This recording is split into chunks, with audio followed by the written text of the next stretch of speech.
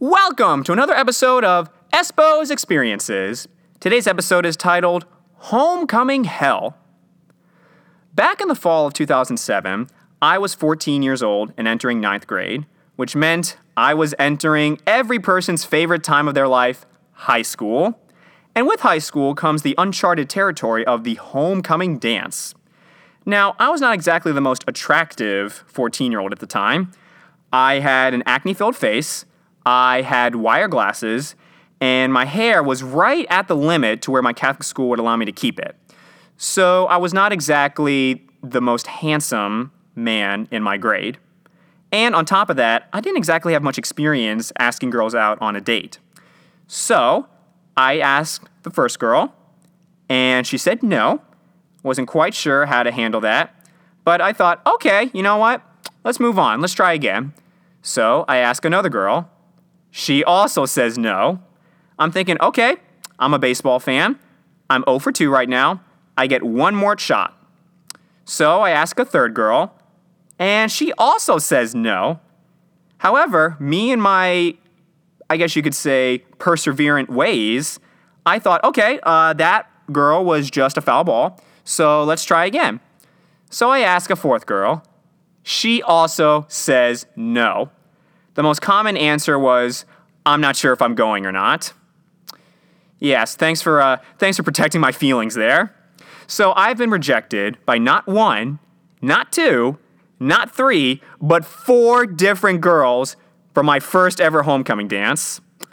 I was feeling pretty in the dumps at that time.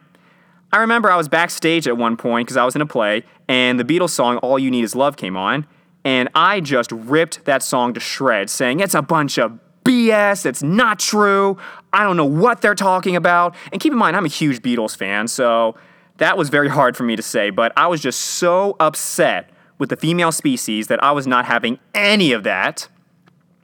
So, because I was so upset, I was not prepared for what happened next. It was a couple weeks before homecoming, and I was sitting at my locker, getting my books. It was at the end of the day, and this one girl, Charlotte, comes up to me and goes, "You're going to homecoming with me." Now, that is a pretty sudden thing to say to someone, and I wasn't quite sure how to react. So, off the tip of my tongue, I said, "Not if you ask me in that way," and I walked off. I remember my one friend, Philip, he just burst out laughing and goes, "Oh!" And so I walk away. Within about 2 minutes, I have about 10 girls saying what a bad person I am, and how could I do such a thing? And keep in mind, some of these girls that are saying I'm a horrible person are the same girls that rejected me. So part of me is thinking, oh, okay, so it's cool for you to reject someone, but it's not okay for me to reject someone. Okay, that's a nice double standard right there. Appreciate that.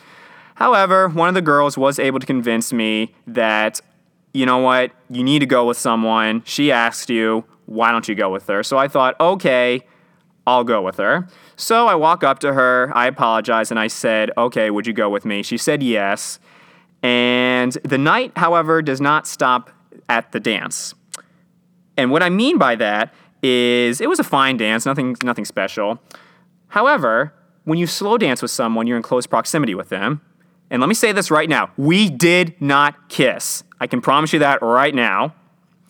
However, she had a cold, and because we slow danced at least twice, we were in close proximity, and I guess she was breathing heavily on me because I got her cold.